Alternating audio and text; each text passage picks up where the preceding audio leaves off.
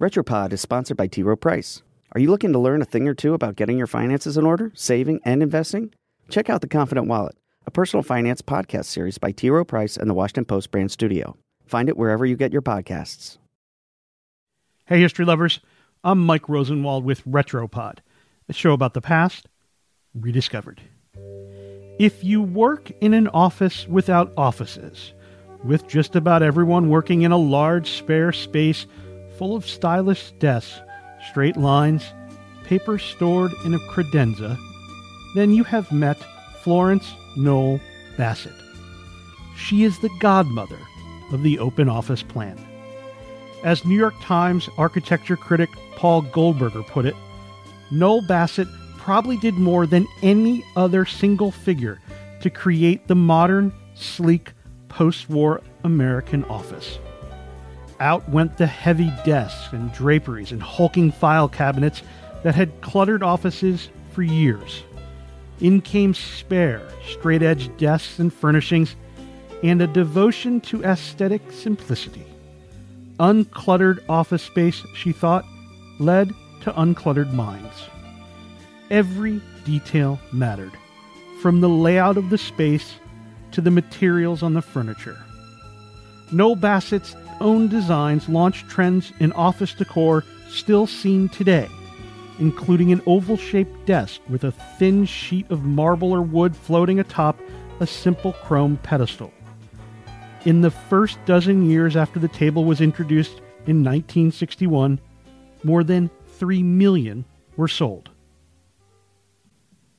Knoll Bassett was born on May 24, 1917, in Saginaw, Michigan. Her father ran a family baking company, but both of her parents died at early ages, leaving her an orphan at 12. A guardian enrolled her in a private girls' school outside Detroit. An art teacher there once asked what project she was interested in. "I want to design a house," she said. Knoll Bassett's interest in design persisted.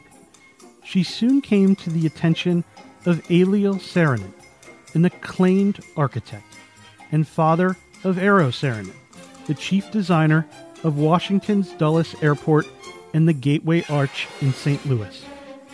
The elder Saarinen, who taught at a nearby design school Knoll Bassett later attended, practically made her a member of his family.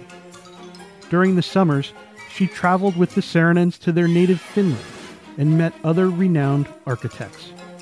Later, she attended the Architectural Association in London, then trained under Mies van der Rohe, one of the leading architects of the 20th century, whose emphasis on straight lines and a lack of ornament became a hallmark of her designs.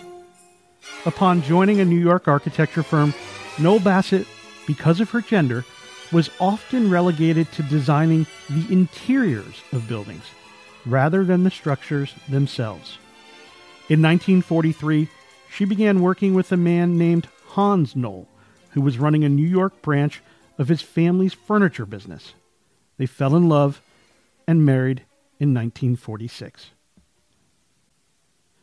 Knoll was killed in a car accident in Cuba in 1955, and Knoll Bassett became president of the company, working on office spaces for icons of American business: General Motors, IBM, Rockefeller Center, the Heinz headquarters in Pittsburgh, and New York's Seagram Building.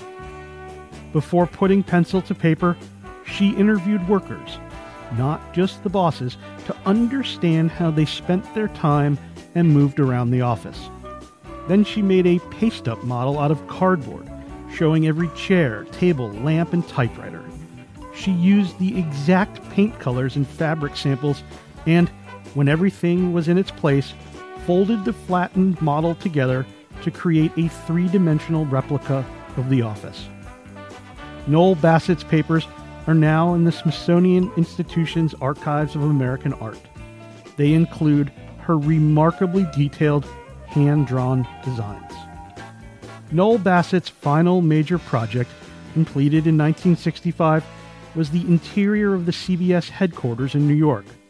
She designed everything from tables, desks, and chairs to wall coverings and even door handles.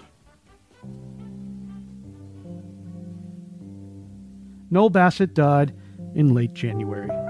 She was 101 years old and is survived by 3 stepchildren, 9 grandchildren, and a legacy that looks very much like The Office, where this episode was produced. I'm Mike Rosenwald. Thanks for listening.